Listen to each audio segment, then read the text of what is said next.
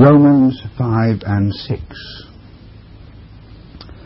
Therefore, being justified by faith, we have peace with God through our Lord Jesus Christ, by whom also we have access by faith unto this grace wherein we stand, and rejoice in the hope of the glory of God. And not only so, but we glory in tribulations also, knowing that tribulation worketh patience, and patience experience, and experience hope. And hope maketh not ashamed, because the love of God is shed abroad in our hearts by the Holy Spirit which is given unto us. For when we were yet without strength, in due time Christ died for the ungodly. For scarcely for a righteous man will one die, yet peradventure for a good man some would even dare to die. But God commendeth his love toward us, in that, while we were yet sinners, Christ died for us. Much more then, being now justified by his blood, we shall be saved from wrath through him. For if, when we were enemies, we were reconciled to God by the death of his Son, much more, being reconciled, we shall be saved by his life. And not only so, but we also joy in God through our Lord Jesus Christ, by whom we have now received the atonement. Wherefore, as by one man sin entered into the world, and death by sin, and so death passed upon all men, for that all have sinned. For until the law, sin was in the world, but sin is not imputed when there is no law. Nevertheless, death reigned from Adam to Moses, even over them that had not sinned after the similitude of Adam's transgression, who is the figure of him that was to come. But not as the offence, so also is the free gift. For if through the offence of one many be dead, much more the grace of God, and the gift by grace, which is by one man Jesus Christ, hath abounded unto many. And not as it was by one that sinned, so is the gift. For the judgment was by one to condemnation, but the free gift is of many offences unto justification. For if by one man's offence death reigned by one, much more they which receive abundance of grace and of the gift of righteousness shall reign in life by one Jesus Christ.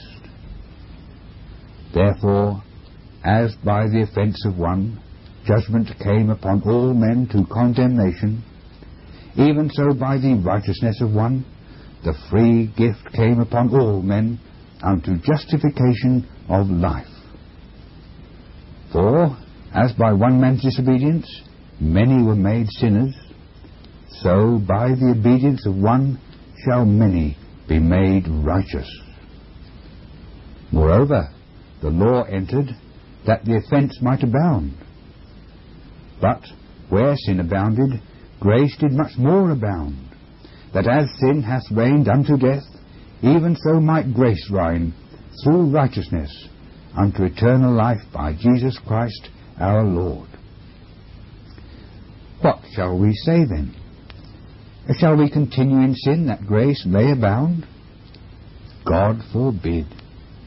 How shall we that are dead to sin live any longer therein?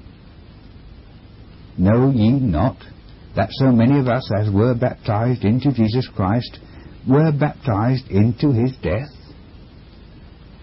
Therefore we are buried with him by baptism into death, that, like as Christ was raised up from the dead by the glory of the Father, even so we also should walk in newness of life.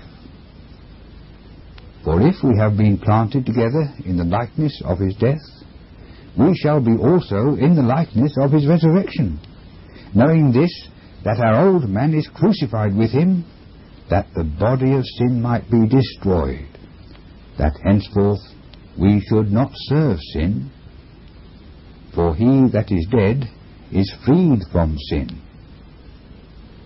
Now, if we be dead with Christ, we believe that we shall also live with him, knowing that Christ, being raised from the dead, dieth no more. Death hath no more dominion over him. For in that he died unto sin once.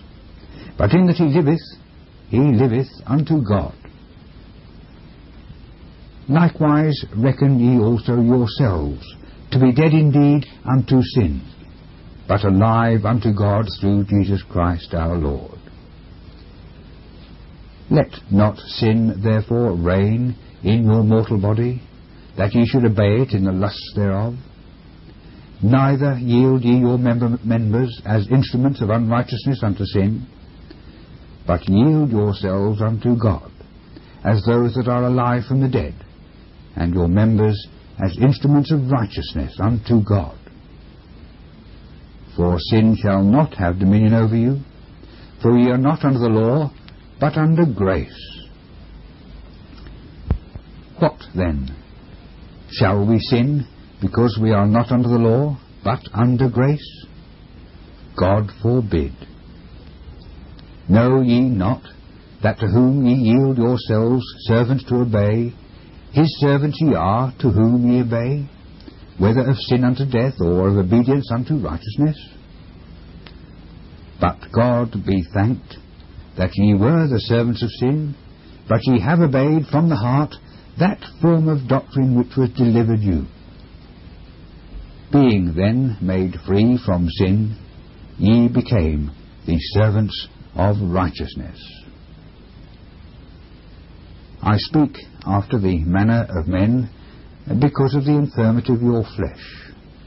For as ye have yielded your members servants to uncleanness, and to iniquity unto iniquity, even so now yield your members servants to righteousness, unto holiness.